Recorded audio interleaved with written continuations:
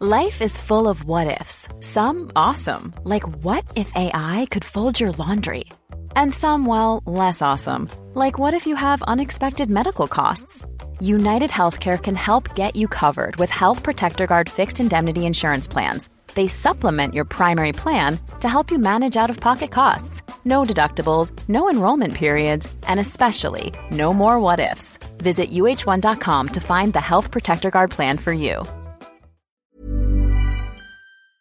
My business used to be weighed down by the complexities of in-person payments. Then, Stripe Tap to Pay on iPhone came along and changed everything.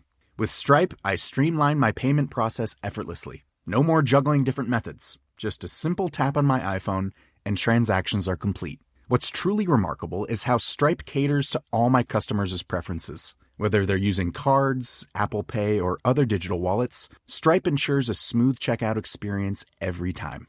Setting up Stripe was a breeze, taking just minutes to get up and running. From local markets to global retailers, Stripe helped me expand my reach and grow my business with ease. To learn how Tap to Pay on iPhone and Stripe can help grow your revenue and reach, visit stripe.com/tapiphone. This 10th year of Daily Tech News Show is made possible by its listeners. Thanks to all of you, including Carmine Bailey, Vince Power, Rodrigo Smith Zapata, and our new patron, Eric. On this episode of DTNS, Lenovo announces the Legion Go handheld, plus quite a few other things. Autonomous drones surprise and delight. And our tech IPO is finally making a comeback?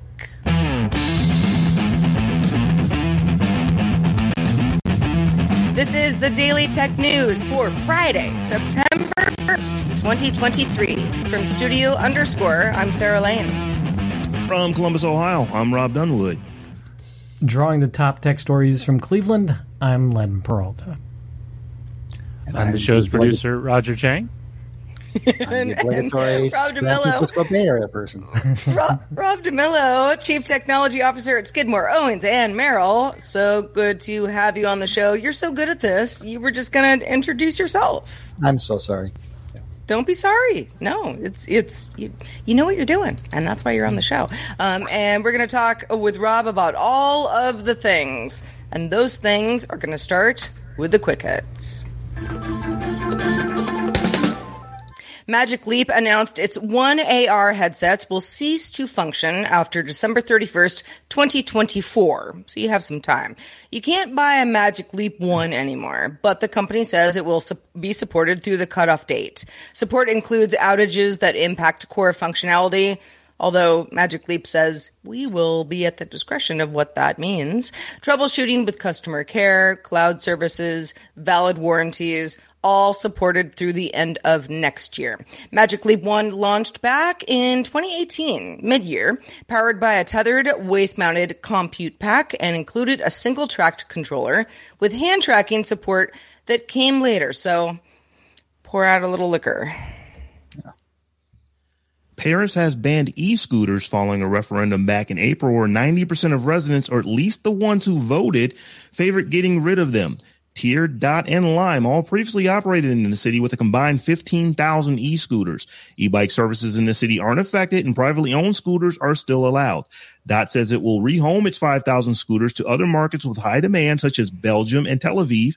Tier says the majority of its scooters will go back to Germany or Warsaw, Poland, and Lime will ship their scooters to Lille, London, Copenhagen, and cities in Germany.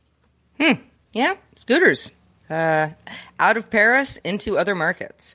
Meta is doing whatever it can to bump up the engagement of its new social network Threads. Saw a lot of signups and then a lot of drop in engagement. And, as noted by many users across the world, is using Instagram, the company is anyway, to show a For You on Threads carousel with a button to open Threads directly from your phone. A company spokesperson for Meta said, "We have added a number of new features to the app since launch and are now making it easier for people to see their latest content from Threads directly on Instagram." Starfield is already in the hands of some folks with early access, and if you were lamenting the exclusion of support for NVIDIA's Deep Learning Super Sampling, or DLSS, don't worry, modders got you. IGN notes that at least 3 Nexus mods have created a mod that adds not only support for DLSS, but also Intel's XE Super Sampling, or XESS. Mods also added a field of view slider not currently available in the game's own PC version. Starfield's official launch date is September 6th.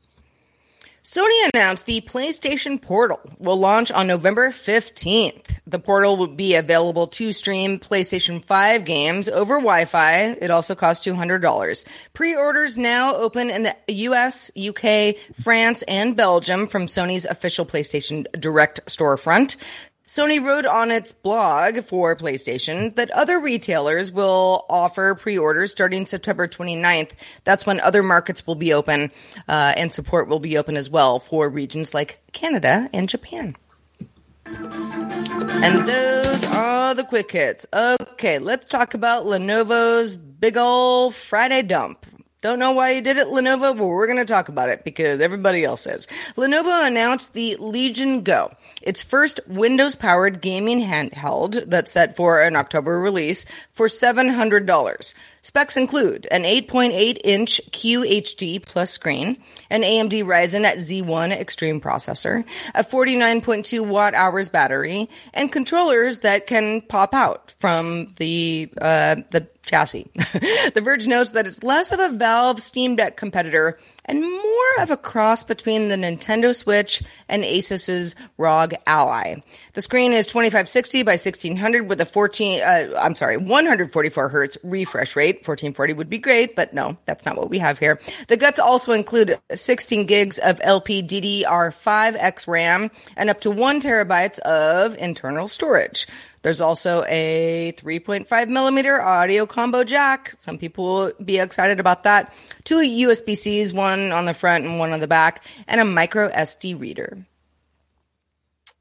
Lenovo also announced a new Legion 9i, also slated for an October release, for a very specific $4,399. For that price, you get a 16-inch gaming laptop with a self-contained liquid cooling system. This differs from traditional air cooling and is designed to handle much more thermal mass. Oh, but Rob, Lenovo did not stop there. No. We've got one other announcement. The company's new Legion glasses function as an external monitor for devices that support screen pass-through for AR glasses. Now, you might say, oh, so it's for the Legion Go, and what Rob just explained is the Legion 9i. Yeah, those are the obvious companions, but you do have other device options when compatible. The Legion glasses mimic a 27-inch monitor and can display at 60 hertz and 1080p per eye. The display also uses a micro LSD panel, plugs into a USB port, and features built-in speakers, sound, and brightness controls. You might say, I like it. What does it cost? $329. So if you add all these right, up. Rob DeMillo. Let's talk about these. What are you buying, if anything? All right, so I'm going to roll back also to the Sony conversation because I think it all kind of ties in. Sure. So I'm confused. Reddit is making fun of the Sony product, right? Like if you go to the Sony subreddit, there's just, it's brutal. And I think a lot of that has to do with the fact that there's already the Sony Play app that runs on Sony phones and all that stuff, which I use, and it works really well. So I have no interest in getting the Sony, what do they call it? The Portal. Uh-huh. In the case of Lenovo, it's an interesting little product. I'm always confused by companies that cap out at 16 gigs of memory on these things, because you're going to notice that, right? It's great that it has all these other features, and I'm one of the people that's jazzed about the audio combo jack, like that kind of stuff. I dig all of that, but this thing is going to make or break itself on how fast it runs, because it's a gaming rig, right? And so having 16 gigs, I do not understand. So there's that. Yeah, I kind of agree with Rob, because here's the thing. When these are PCs, I mean, this is it's a computer, for a lack of a better word. you expect it to run like your computer, but they're cramming all these parts in. They don't give it an abundance of RAM. So when you compare it to running on a computer, you're going to think it's a little bit sluggish, or you're going to think it's a little bit slow, because they can't put all of the hardware in there because it would be just immensely expensive. So I think that, companies are ultimately, they're chasing steam, and I don't know that anyone has quite figured it out yet. The Steam, what Steam has is kind of awesome. I think everybody is trying to capture that lightning in a bottle again. Yeah, I agree. And the 16 gig thing, it's like, I hate keep harping on it, but it's like a dime. Like, I don't understand, like just put another 16 gig in there. Who cares? Like, what difference does that even make to you as an OEM? So that's a little odd. And Rob, you're right about the catching up to Steam, right? I mean, everyone wants to do it. So, well, let's move on. Let's talk about, for the first time ever, a neural network powered autonomous drone has been able to beat human pilots in high speed FPV drone racing. A team of researchers from the University of Zurich and Intel have developed a system called Swift, in which they came up with an autonomous breakthrough based largely on machine vision, putting the AI system on a more even footing with human pilots. Yeah, so before Swift came about, researchers had to rely on a special motion capture system, to win against humans. Their new solution uses real-time data collected by an onboard camera, similar to those used by human racers. It also incorporates an integrated inertial measurement unit that measures the drone's acceleration and speed. Kind of knows what's going on in real time. That data is set to a neural network for processing, which allows the fully autonomous drone to win against multiple human FPV champions. Now, my first thought here was like, oh, it's like chess, where the machine is finally better than the human, but for drone racing. I think chess is actually more interesting. Like chess is more of an interesting problem. I mean, this is a very robotic task. Like for AI to jump into this, I think this is the first time that AI has powered a physical device in a contest kind of situation. I could be wrong about that, but that's what I remember seeing earlier. I mean, of course it does better than people, right? It's like, I don't understand why this is even a thing, like why this is a news article. I mean, maybe one of you guys can explain it better than I am. Well, but it's okay. So compared to the, ongoing conversation ad nauseum really about autonomous vehicles on, on roads, sure. And whether or not they take out a lot of human error, but at the same time, they're not humans. So we're still doing some sort of a hybrid form of both. I feel like this is a little bit more of it's that conversation, but hey, look what the machine can do. Yeah, but it's kind of like autonomous vehicle. That's a much harder problem. Right. Sure. This is roads you have to adhere to. Yeah. This is a confined course with a very strict set of rules. Nothing's going to get in your way except the other contestants. So it just feels like it's like, okay, sure. I think what's cool about this is that when you think about these drones are relatively small. So for them to be able to get enough stuff on the drone, for it to be able to still fly at these speeds. I mean, these things are going really, really fast. Yeah. And to be self-contained, I mean, it is fully autonomous. That is kind of the thing here, because before they had to actually rely on these high-end imaging systems that you couldn't put onto the device. You had to, they had to be tethered, even if wirelessly, to something else to do that processing. And that's now happening on the actual drone. The other thing is when you start looking at where this technology can go, like search and rescue was something that was mentioned. You can send these drones out and they can fly very fast while they have their charge and actually survey large areas relatively quickly. There are other things that they could do, such as, forest monitoring or space exploration, or just things where you need devices that they don't know exactly their environment. So they need to be able to make the decisions on their own.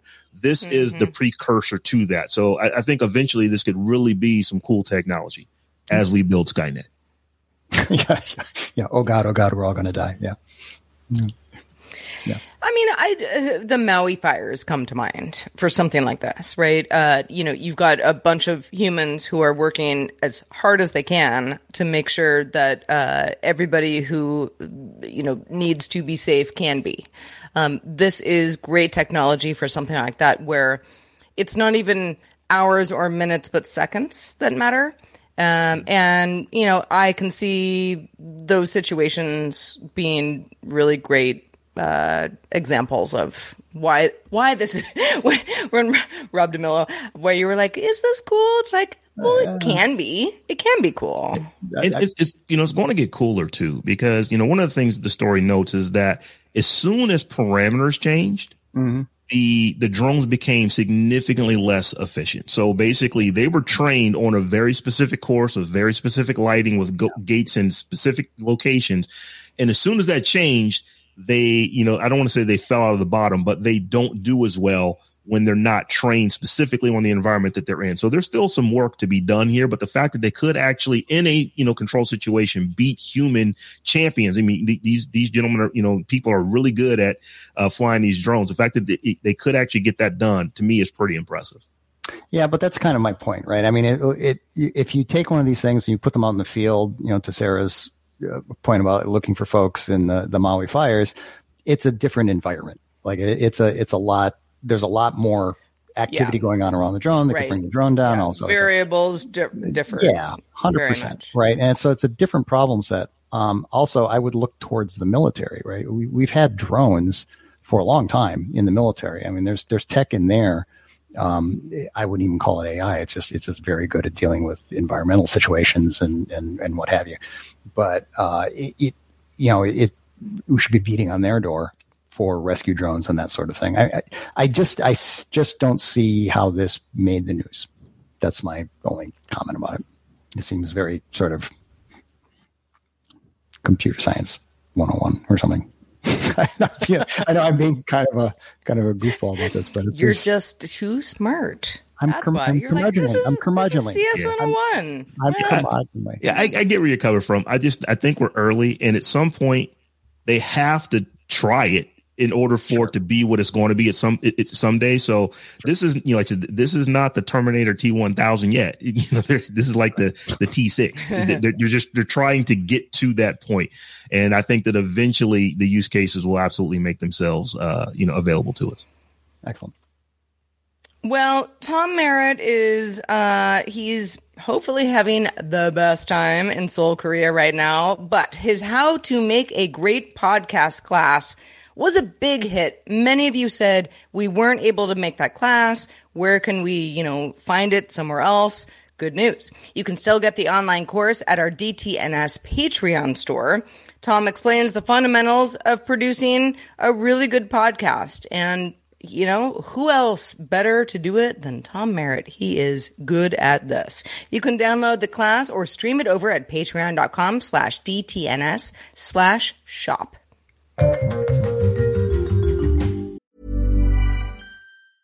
Many of us have those stubborn pounds that seem impossible to lose, no matter how good we eat or how hard we work out. My solution is PlushCare. PlushCare is a leading telehealth provider with doctors who are there for you day and night to partner with you in your weight loss journey. They can prescribe FDA-approved weight loss medications like Wegovy and Zepbound for those who qualify.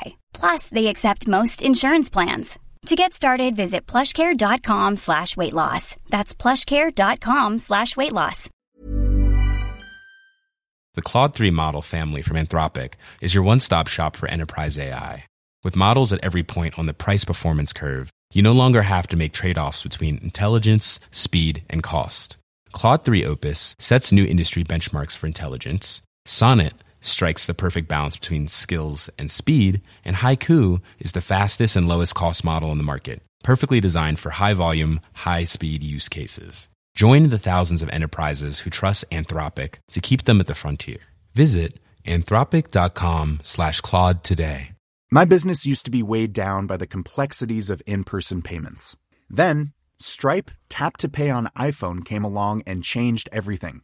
With Stripe, I streamlined my payment process effortlessly. No more juggling different methods. Just a simple tap on my iPhone and transactions are complete. What's truly remarkable is how Stripe caters to all my customers' preferences. Whether they're using cards, Apple Pay, or other digital wallets, Stripe ensures a smooth checkout experience every time. Setting up Stripe was a breeze, taking just minutes to get up and running. From local markets to global retailers, Stripe helped me expand my reach and grow my business with ease. To learn how Tap to Pay on iPhone and Stripe can help grow your revenue and reach, visit stripe.com/tapiphone.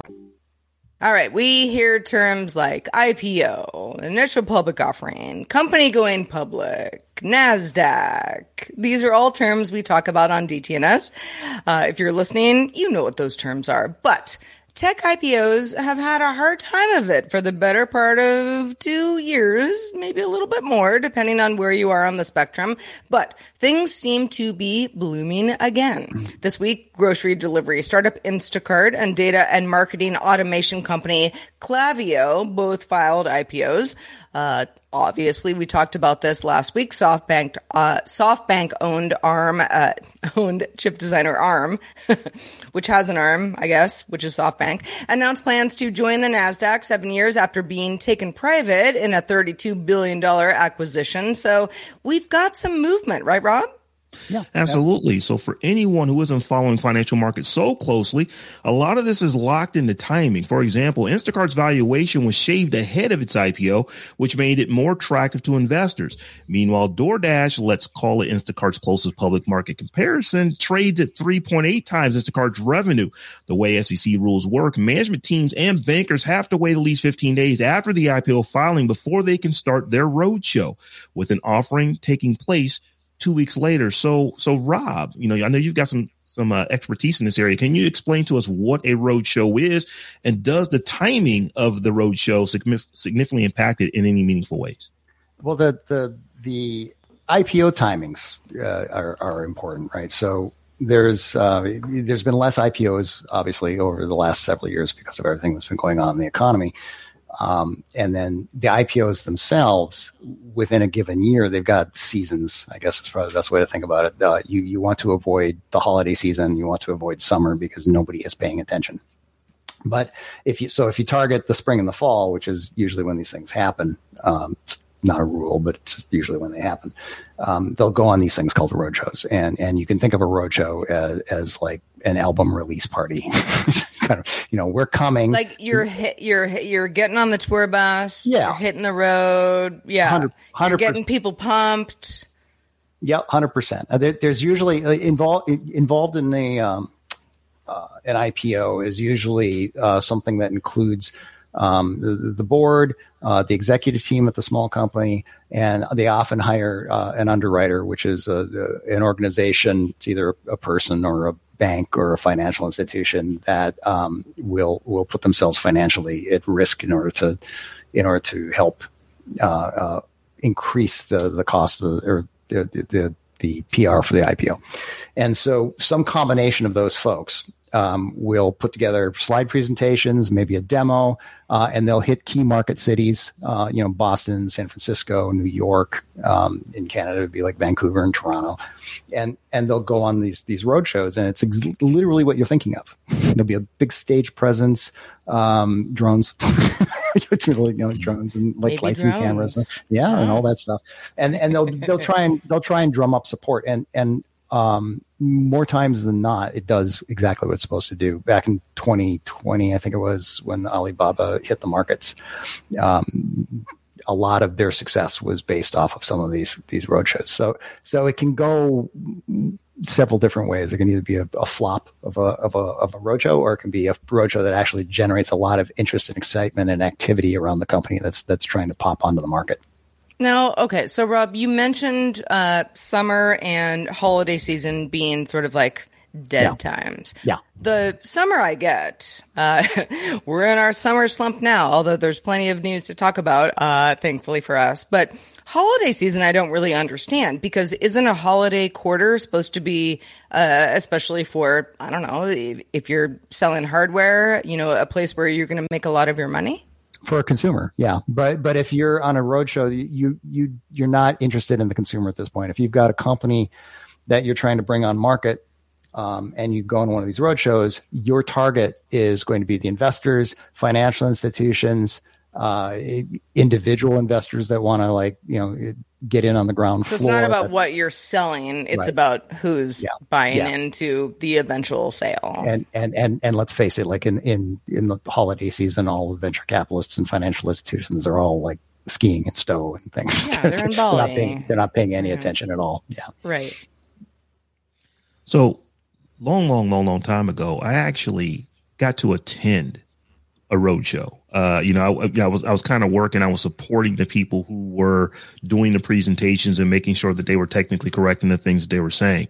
Mm-hmm. But Rob, as you said, it's kind of like it's a giant party. Yeah.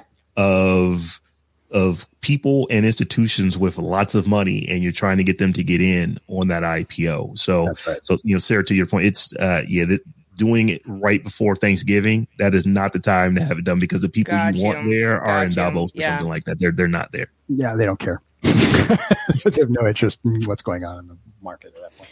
Well, so Rob DeMillo, what are you thinking about? We've got obviously ARM, big one, and that was being teased for a year plus, and we're finally there.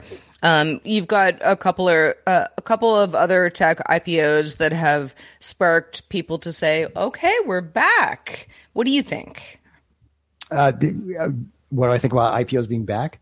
Yeah, they've never gone away, really, but it's definitely, I'm hearing more and more and more about it. Right, so it's gone through this kind of cyclic adventure over the last couple of decades, where there were a ton of IPOs, a lot of them just fizzled on hitting the ground, right? And that soured a lot of folks getting involved in IPOs, so the IPO market dropped, and then it's been too long, and so so there's this little ebb and flow to the way all this stuff works. The global pandemic did not help in this last this last couple of years, but as we're starting to come out of the cloud, no pun intended, as we're starting to come out of the pandemic cloud, people are starting to get interested again, and people want to turn these engines back on, right? And it's not just in the tech industry; it's a lot of industries. You're seeing IPOs starting to show up again, but it's a lot more discriminatory. So back in the heyday, anybody with a website and a plastic trinket to sell could do an IPO, and now it's not quite sure bets, but companies that are a little bit more backed and have a little bit more traction in the market and a lot more people using their services or buying their product or whatever the heck it is. And those are the ones that are generating all of the interest right now. I think eventually we're going to wind up going back to, I've done this thing in the basement and I think it's really good and I need some money. So I'm going to try and IPO myself. But right now it is the Instacarts and the ARMs and the companies that have been around for a little bit. Well, I'm not sure when you, Rob, last bought a Hallmark card to give to a loved one. Maybe it was an anniversary or a birthday or a, dads and grads type thing.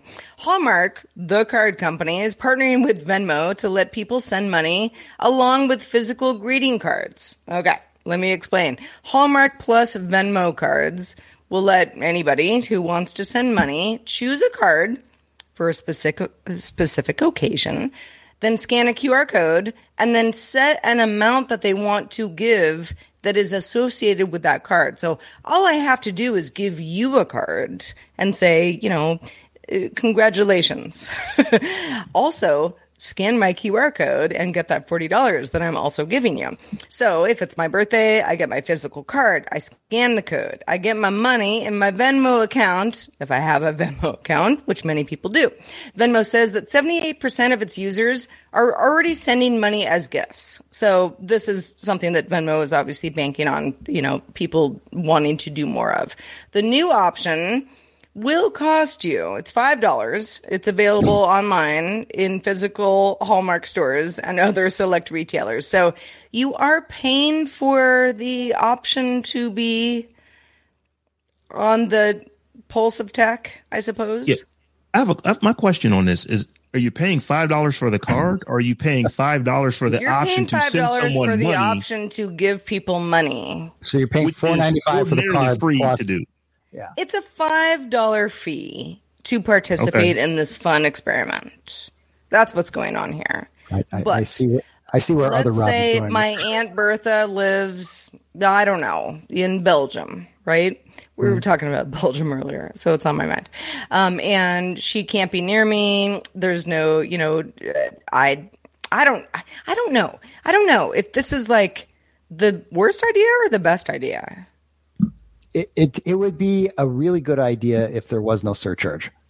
I didn't realize there was a $5 surcharge for doing this. Or even if it was like 59 cents or something, but the fact that you have to spend money to send money when you could send it for free without actually doing this is kind of confusing. I mean, I have to assume that these companies are used to people, myself included, who sometimes go like, oh, let's say I'm,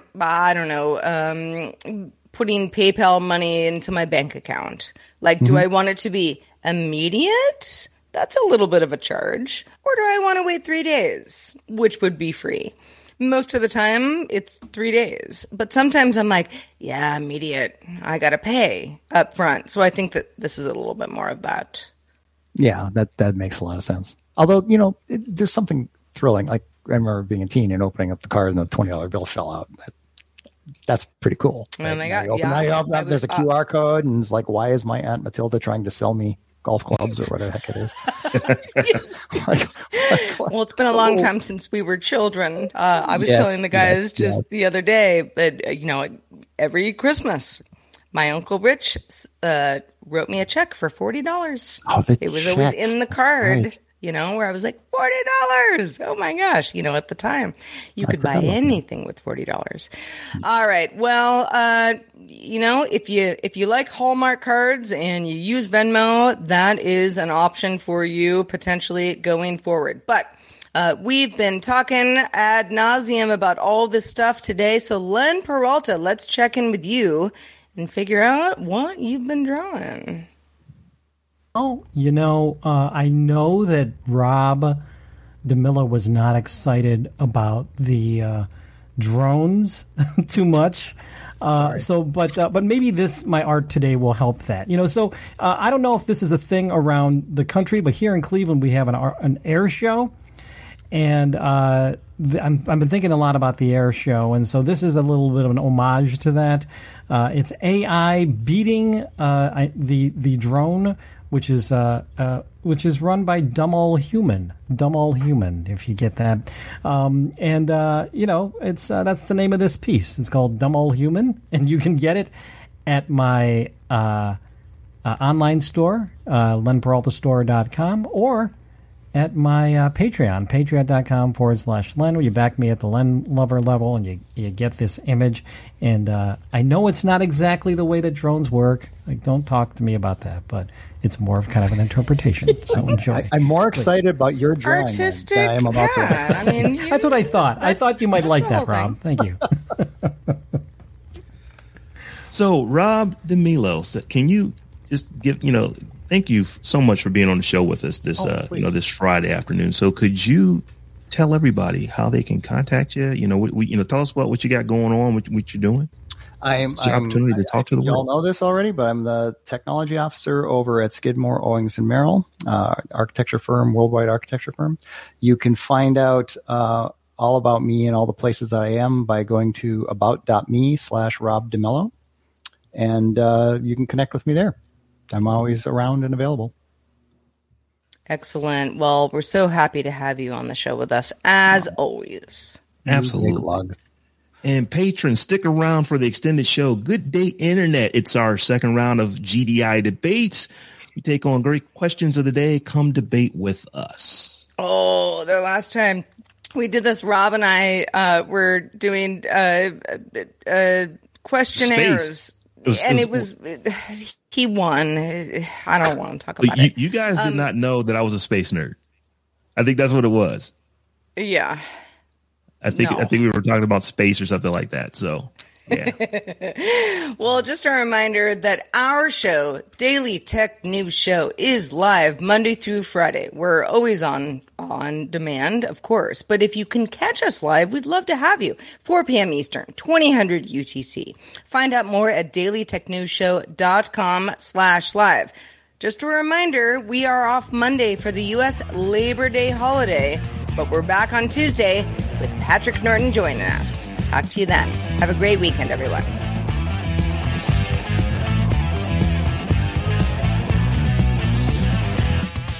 This week's episodes of Daily Tech News Show were created by the following people. Host, producer, and writer Tom Merritt.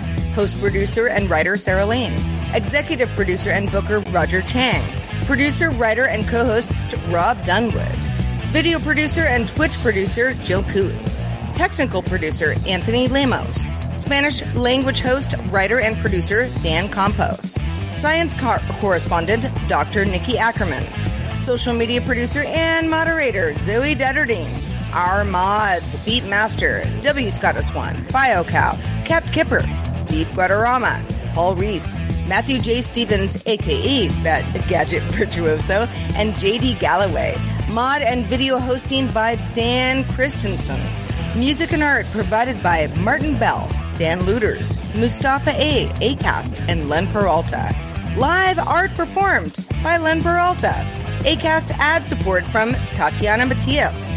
Patreon support from Tom McNeil. Contributors to this week's show include Nicole Lee, Scott Johnson. Plus guests on this week's show included Tasia Custodi and Rob DeMillo. And thanks to all our patrons who make the show possible. This show is part of the Frog Pants Network. Get more at frogpants.com. Diamond Club hopes you have enjoyed this program. When you need mealtime inspiration, it's worth shopping Kroger, where you'll find over 30,000 mouth-watering choices that excite your inner foodie. And no matter what tasty choice you make, you'll enjoy our everyday low prices, plus extra ways to save, like digital coupons worth over $600 each week. You can also save up to $1 off per gallon at the pump with fuel points. More savings and more inspiring flavors make shopping Kroger worth it every time. Kroger, fresh for everyone. Fuel restrictions apply.